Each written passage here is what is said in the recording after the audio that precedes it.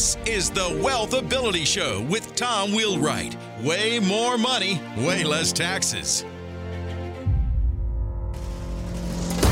Welcome to the Wealthability Show, where we're always discovering how to make way more money and pay way less taxes. This is Tom Wheelwright, your host, founder, and CEO of Wealthability. So in the news right now, big deal is Joe Biden's new tax plan. And I have been dying, literally dying for this podcast, because what I want to make sure everybody knows is, what does this really mean? What would happen if Joe Biden got everything he wanted? Okay, and I'm not anti-Joe Biden. I'm not. I think he's a nice guy. What does this tax plan actually mean? What does it mean from a personal standpoint? But frankly, what does it mean from an economic standpoint? So today we have a very special guest. I am very excited to have an expert from the Tax Foundation, which I think is the best think tank on taxes in the world. Okay, certainly in the United States, and they're very objective. I find them to be very objective. I find them to be very thorough, and I'm very excited about this because when we make a decision on a vote, and we've never had a bigger vote than we have in November, right? When we make a decision on a vote like we have in November, we need to make sure that we're really understanding the facts, not just what the media tells us, or not just what one or the other candidate tells us. So I'm not really looking at this from a what's right and what's wrong, or what's good and what's bad. What I want to do today is let's discover really what this Joe Biden's tax policy would mean to America. What would it mean to you personally, and what would it mean to America economically? And so we have with us Garrett Watson, who's Senior Policy Analyst at the Tax Foundation. Welcome, Garrett. If you would, just give us a little bit about your background and a little bit about the Tax Foundation, if you would. For sure. Thanks, Tom, for having me on. I'm excited to speak with you today about this important topic. My name is Garrett Watson. I work at the Tax Foundation on federal and state tax policy. I've been working here for about 2 years now, and the Tax Foundation focuses on how to improve tax policy and educate taxpayers, policymakers, and the media at the state, federal, and global levels. We really try to focus on how to make tax policy work to raise the revenue that we need to fund government services, but do so in an efficient and smart way, and steer folks away from what might be ineffective ways of doing that, so that we can maximize economic growth and opportunity for Americans. And of course, that is particularly important today, given all the different ideas out there about how to reform our tax system moving forward. Oh, awesome. Thank you, Garrett. So our listeners all know, because they listen to me on a fairly regular basis, that, I explain the tax law, and you and I had this discussion earlier. I see the tax law as primarily a series of incentives. Most of the tax law, whether it's incentives for energy, or natural energy, as well as clean energy, whether it's incentives for sending your kids to school, incentives to buy a house, incentives to, now we have incentives to live in a particular state, okay? We have incentives for, buying a particular type of car even. So all of these are incentives. Fundamentally, we know people hate paying taxes. I had Morris Pearl, and he was talking about how, millionaires need to pay more tax. I'm going, understand, but also understand that the tax law is really fundamentally incentives. And so, the question is, if you're going to raise more money, do you raise rates, or do you change the incentives? Because I think those are two very different things. So that's kind of the fundamentals of where Wealthability comes from. As I explained to you, Garrett, I'm a tax guy. I've been doing taxes, involved in tax for 40 years, including 3 years in the national office of Ernst & Young when Reagan was president, including, time with the Fortune 500 company. So I'm very practical about it, but I'm also, I'm a big believer in looking at policy. And I really, it's not, is it good or bad, but evaluating what does the policy do? Okay, what does it actually do from a practical standpoint? So if you could, Garrett, for our listeners, would you kind of outline what you see as the major tenets of Biden's tax plan. Sure, happy to do so. Of course, this is an interesting time in tax policy because a few years ago we did undergo a pretty big set of tax reforms in late 2017 that did change taxes dramatically. And a lot of the discussion in tax policy since then has been what are the ramifications of those changes and whether or not they should stay, because over the next 5 to 10 years, a lot of those tax changes, some of them being the rate cuts, others being the structural changes you just mentioned in the tax code, are going to be phasing out or going away. And that really does set up a lot of the motivation of Biden's tax plan, which is trying to get at or criticizing some of those tax changes. We saw, of course, tax cuts for individuals. We saw the corporate tax rate in 2017 go from 35% down to 21%. We saw some structural changes in our international tax system. And so one major change that Joe Biden is advocating for is to start repealing some of these tax changes, particularly for higher earners above about $400,000. So he would start rolling back the top tax rates that are lower now for those individuals. He'd like to see the corporate income tax rate go up from 21% to 28%. He would also like to make some changes above and beyond repealing some of those tax changes from 17, two of which I'd highlight. One is a minimum tax on corporations, because he thinks that they have not paid enough in tax. And the second major change is in the treatment of capital gains and investment income, where you see much higher rates on that income, and structurally that might try to raise more revenue. Overall, his tax plan, if everything was enacted, would raise about $3 trillion over 10 years. And just to give you a sense of comparison to Hillary Clinton's tax plan in 2016, that added up to about $1 trillion.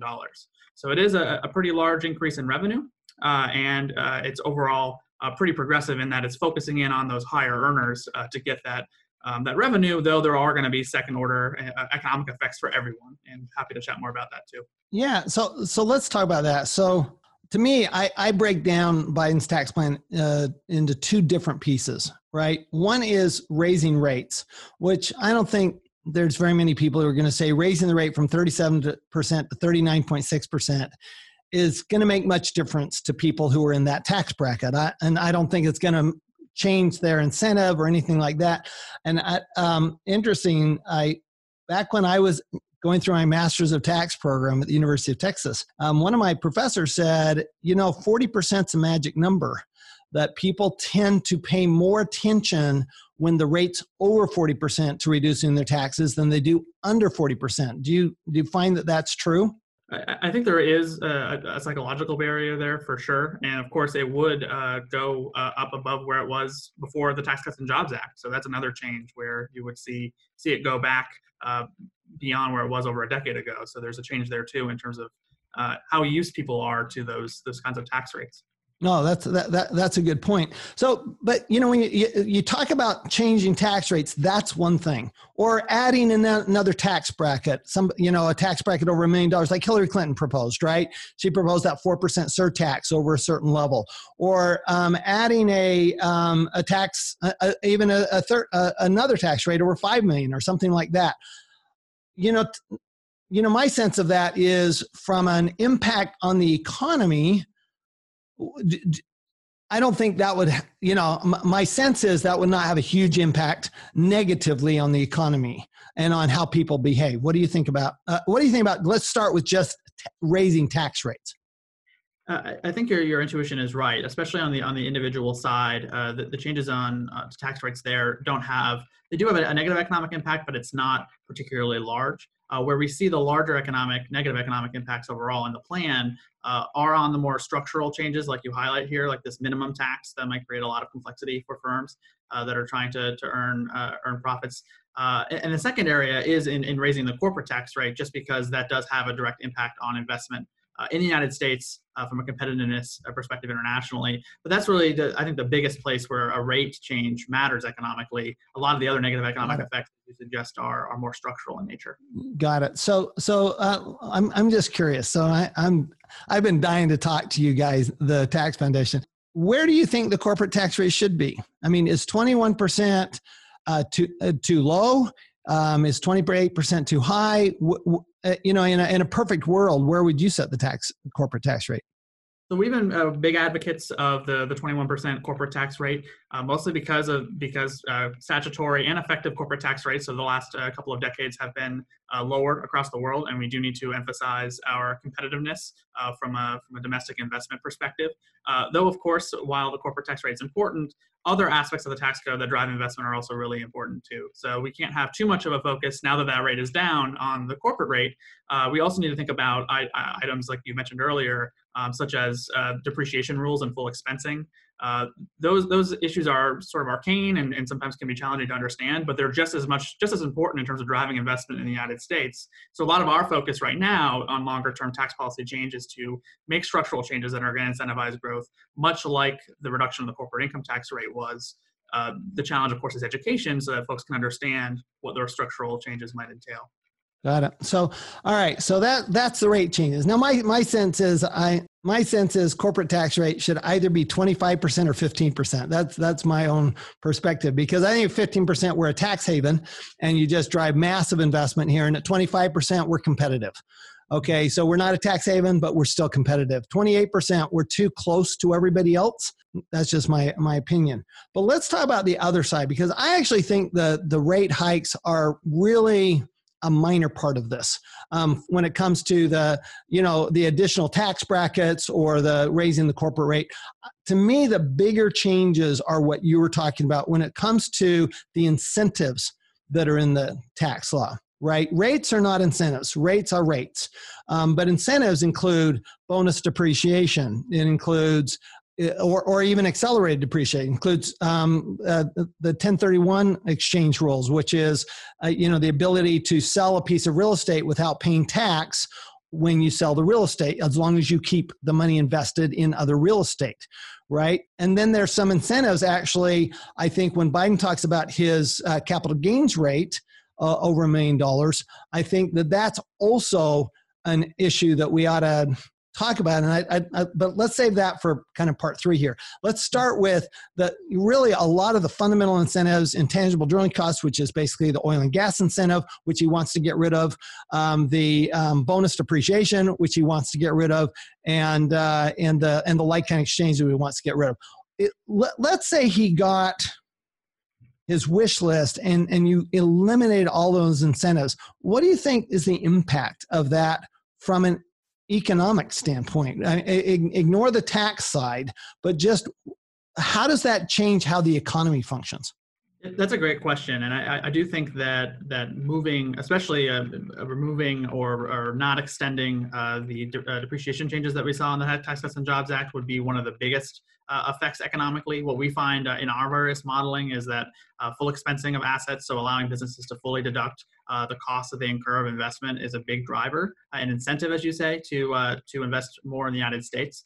And there's going to be, I think, a debate as those provisions phase out, or if Biden goes ahead and advocates for outright repeal ahead of time, about what the economic effects will be, especially when we think about driving a robust recovery coming out of this pandemic and economic crisis, which I think has added an additional layer there.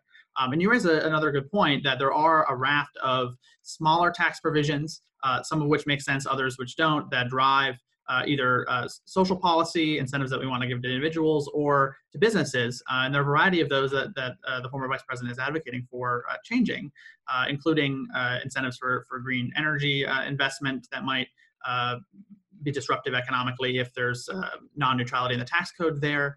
And of course, some other effects in the real estate industry. He hasn't been very specific about the changes to like-kind exchanges, though he seems to hint that might be an area to raise revenue.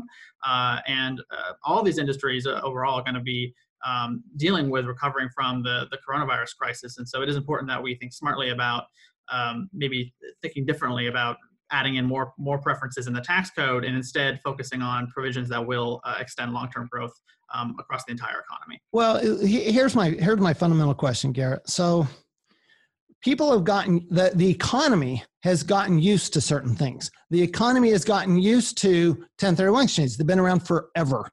The economy, one of the early tax incentives was the deduction for intangible drilling costs, which in layman terms is basically every dollar you invest in an oil well, you get an 80-cent deduction. That's basically, to put that simply. The economy's used to that. Okay, they're used to these incentives. What happens when when I look at Biden's tax plan, it seems to me like it's basically, he seems to be saying, well, these are just benefits to the rich, which I don't look at them that way. I mean, do they mostly benefit the rich? Yeah, because they're the ones who invest the money, right? But I don't think it's, and they're the ones with the high tax rates, right? So it makes sense for them to invest. But what happens when you basically change the fundamental underpinnings of the tax law so that those incentives that people have gotten used to that are actually priced into asset prices in the economy, what happens to those asset prices when those incentives come out? Let's say Biden got all of those and basically you broaden the tax base by getting rid of those incentives. What is the impact on the economy in the short run?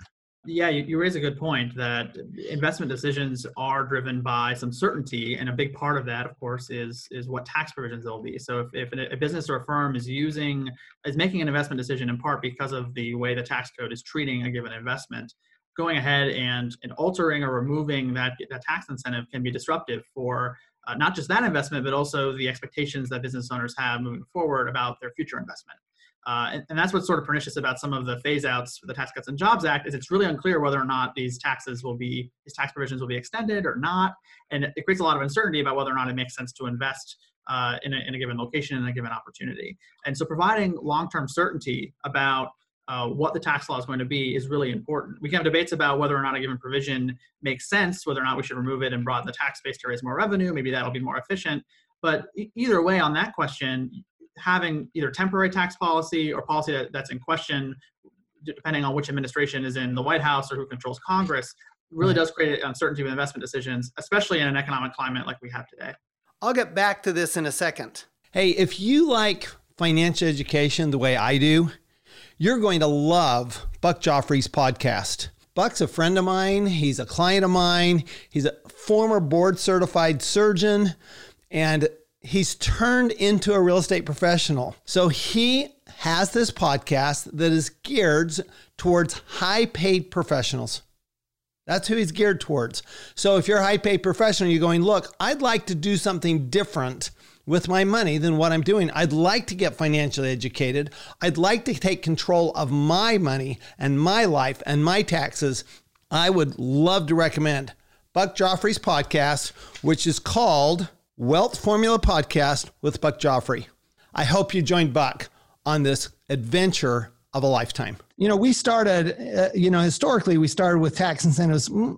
A lot of the investment type incentives started back in the 60s, right? With the investment tax credit, kind of the first big foray into a tax incentive for investing in business and investment tax credit. And then we got the intangible drilling costs, and then Reagan brought in accelerated depreciation on real estate, right? That was his contribution to that. But it seems like there's been a very consistent move towards using the tax law to impact the economy, to actually encourage certain activities so that the government got people to do what the government wanted them to do. And what it seems like to me that Biden's talking about is removing a lot of that. And to me that, you're changing basically 50, 60 years of policy, and you're saying, no, we're going to stop using it that way. It would be no different than, frankly, if you went to a flat tax, right? I mean, it's the same kind of idea. You're broadening the base and you're getting rid of these incentives. But isn't there a short-term, a fairly significant upheaval in the economy if you do that? Oh, there definitely would be a disruption. Even tax policy changes that might be for the better are going to create disruption. And so you have to be very smart about how the phase-ins work, the expectations that business owners have so that they can have more planning. That I think is really the tricky work of tax policy, is making sure, even if a given policy change makes sense, that it's not going to have unintended consequences that might cause some disruption there. And so having having phase-ins, making it very clear what the policy is, and making sure that you're getting the tax base right, because you do want to make sure, even if it's an incentive that drives investment to a given industry, that's not having either unintended consequences or is actually part of the right tax base, so we can raise the revenue that we need. And so, but providing that certainty is very important. Yeah, I actually thought when I was watching the Democratic primaries, I was watching all of them all saying, well, we're going to undo the the corporate tax rate. I'm going, well, that certainly makes companies from overseas want to invest in the U.S. when you have an entire 50% basically of the electorate saying we don't want this corporate tax policy. And to me, it seems like that by itself is disruptive. Mm-hmm. And the other important thing to consider is when you think about a tax policy change in isolation, it might make sense or might seem like just a small change, right? Just a rate change here and there, or one preference eliminated. But you got to look at these tax plans in totality, because when you add up the effective tax burden of all these different tax changes, it may actually be a very large difference in the economy and in the incentives people face if they're facing very high combined tax rates or a structure that doesn't incentivize investment or additional work. So let's talk about another. So the other kind of big, I think it's a really big change that Biden is proposing is, and I'm going to look at these in combination, is the lowering of the estate tax exclusion to $3.5 million, and then the addition of ordinary income tax rates. In fact, doubling the tax rate on capital gains after $1 million. Okay, I actually see those together because our listeners primarily small business owners. They're entrepreneurs, and they spend their lives building a business. Okay, and so what we effectively have a $23 million exclusion makes it really easy because I don't have to think about it. I can pass it on to my child if my child wants the business, or I can keep it or sell it, whatever. It's basically estate taxes don't have an impact on most small business owners. Okay, some of them they do the planning, but for most of them they're not going to. But at $3.5 million, they'll do. Right? Because $3.5 million, you think of it as a lot of money, but when it's a lifetime worth of work, or you're talking about the value of a business somebody's built, it's really not that big of a dollar. Okay. It's not that big of a threshold. So he's talked about both reducing the exclusion, and he's talked about also eliminating the basis step up, which basically really benefits, I think, more of the less wealthy people than it does the more wealthy people, the basis step up, just because, the less wealthy people, it's their stocks, it's their businesses, it's their farms, the family type businesses that benefit so greatly from these basis step ups, which mean you basically eliminate the tax, the capital gains tax. So first question for you, Garrett, is, can you give us an idea of proportionally how much money would that provision of lowering the estate tax exclusion, how much actual dollars does that raise? So the change in the estate tax, while it would raise revenue, would not be a large driver of the revenue that the former vice president would raise in his plan. It does seem like a lot of the motivation for the estate tax change, and to some extent the capital gains changes, is this broader battle that folks on that side of things have against either their concern about rising wealth and income inequality, sure, and their perception that there's a fairness issue as it relates to the tax treatment of estates and or appreciated assets that are subject to step up in basis. And the tricky thing, of course, is that there's interesting questions about fairness there, but we also have to balance that with the fact that small businesses and startups are some of the biggest drivers of net job creation in this country, and that we are facing right now, even before this pandemic, a crisis of creating new businesses and innovation and economic dynamism. And the last thing we want to do, and we want to be very careful about, is penalizing small business owners and entrepreneurs who are trying to pass their success and their investments onto their children, onto whoever who's inheriting it too much. Because that could dampen what already is a declining amount of innovation and dynamism in this country. And so that's I think a second issue that's important to think about, not just the rates, but what is this going to do about our broader innovative culture? Right. So let me run a scenario by you and see what you think. So let's say that you have a small business that is worth $5 million when somebody dies. Okay. That small business now is subject to estate tax. Okay. So in order to pay the estate tax, typically a small business doesn't have a whole lot of cash in the bank. So they're not just going to be able to go out and get the money or borrow the money or anything like that. Chances are they have to sell the business. Okay.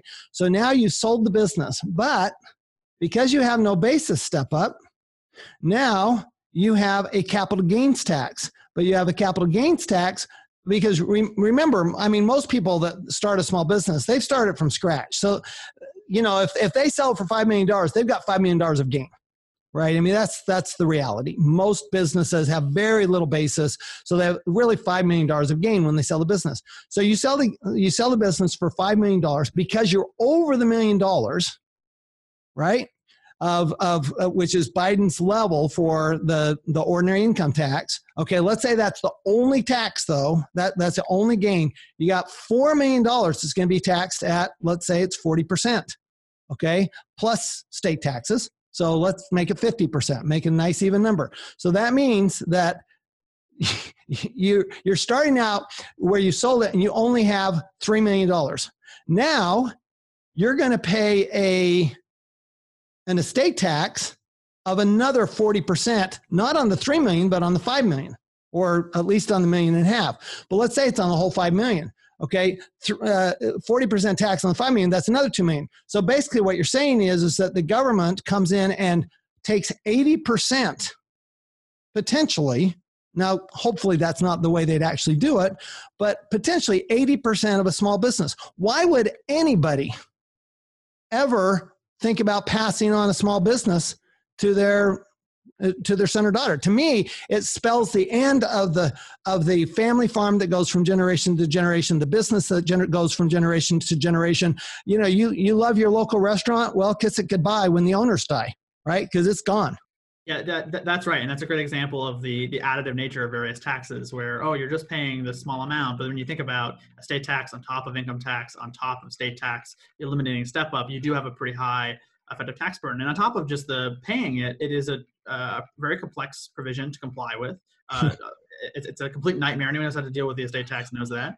And of course, it also deals with, you have a lot of planning opportunities there, and it creates a bunch of hassle for folks who are looking to avoid it, and additional work that they need to do that they wouldn't be that they could put their effort toward in their business if they didn't have to deal with that.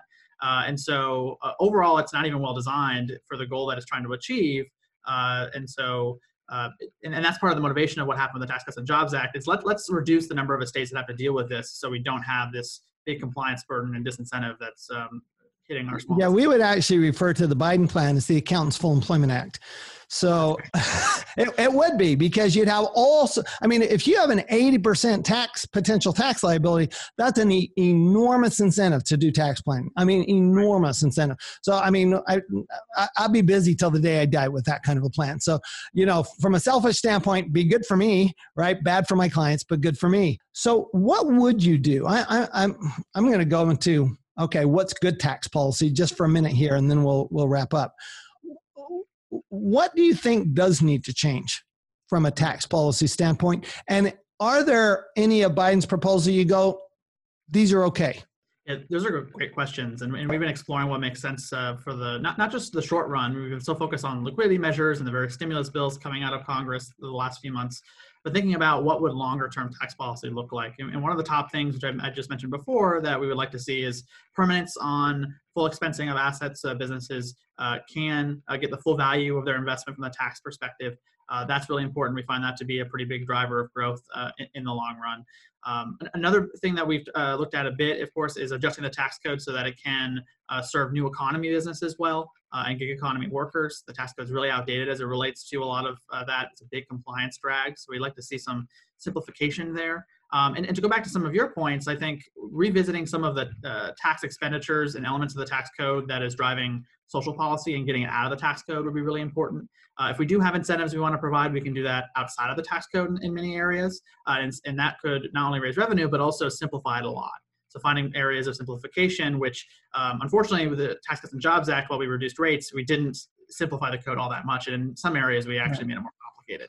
Well, yeah. Speaking of social policy, earned income credit would be a good example, right, of a very complex computation that really affects the people with the least ability to make the computation in the first place, right? Mm-hmm. And is and has been a subject of a lot of scams and and fraud frankly. It's something the IRS has really had to work hard at because the IRS systems obviously are a little behind the times. And so that's the type of thing you're talking about, right? Is let's simplify things. Let's do things outside of the tax law that aren't really don't need to be in the tax law because they're not incentives to do something. They're really just a reward for being something. Right. That and another great example, of course, is the giant extenders package, which happens at the end of every conference. Yes. Where That's terrible. temporary tax policy, often applying to past tax years. So it's not even changing behaviors. Right. Those are the kinds of things we could be working on. Awesome. Any last words that you'd like to share with voters who are looking at, okay, if tax policy is important, and frankly, I think tax policy is important to everybody because I've never yet met anybody who said, I want to pay more tax. I mean, I've actually asked people, I said, well, if you want to pay more tax, do you know that there's a box you can check and you can actually voluntarily pay more tax? And they say, yeah, but I don't want to pay more tax if not everybody's paying more tax. Okay. But if nobody likes paying tax, then all right, then what do we do from a tax policy standpoint, or what should we be doing individually when we're looking at the November election when it comes to this narrow area of tax law? Yeah, I think there is a pretty broad difference in vision between both of the sort of competing plans that we're seeing shape up. We're hoping to see more details out of course, the White House on their potential plan. They've hinted at some things, but we'll have to see. And very much we have to take all of this in the context of, I think, the economic recovery that we're fingers crossed we'll be seeing later this year and next year, and the impact that these tax plans will have. And of course, we have to always situate these tax ideas in the context of the spending side and the competing visions that policymakers may have on that end of things, as well as have to mention, of course, our growing debts and deficits. We're now going to be running structural deficits moving forward, a pretty unprecedented amount of debt, and we're going to have to find a way to either cut spending or raise revenue to eventually address that, even if not in the short run, to address the immediate crisis. And so it's going to be a difficult time for policymakers, and we got to keep all of that in mind when weighing the trade-offs of how we raise tax revenue to address our debt and any additional government services that we want to provide. I found it pretty interesting when you said that Biden's tax plan, if everything's implemented, raises $3 trillion over 10 years, and they're talking about a $3 trillion single bill. Right, exactly. And nothing in Biden's tax plan, I don't think any of the money goes to the deficit, right? It all goes towards other programs. Right. So he's talking about raising spending equal to the raise in the revenue. So the deficit just keeps growing. That's right. And that's going to be one of the main challenges, is how to address that in a way that's sustainable. And unfortunately, just going toward raising taxes on higher earners is not going to cover it realistically. And that's not how other countries have done it either, for example, in Europe. So we have our work cut out for us on that side of things.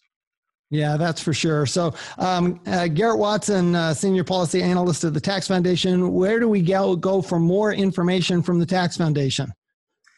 For more educational material and analysis on everything that's going on in tax world these days, feel free to visit taxfoundation.org. Thank you, Garrett. Thanks, everyone, for listening and watching. Tax policy, the thing to remember is tax policy doesn't just drive revenue to the government. Tax policy is about how people behave. And one of the things I've loved about the Tax Foundation over the years is that they do what they call a dynamic scoring, which means when they look at how much revenue is raised, they're looking at how people's behaviors change. And it's very important because people's behaviors will change, because people hate paying taxes. So what's important is, as we understand what goes on in the tax laws, we understand what these plans are, then we can start looking at, okay, how does that affect me? What can I do personally for my own economy? Because, we can vote, but other than that, we don't have a whole huge impact on, government policy, but we can vote, and we can vote with our dollars, and we can also do something about it with our own economy, because when you do, and you get this kind of education like you've gotten from Garrett and the Tax Foundation this morning, you'll always make way more money and pay way less tax. We'll see you next time. You've been listening to the Wealth Ability Show with Tom Wheelwright. Way more money, way less taxes. To learn more, go to wealthability.com.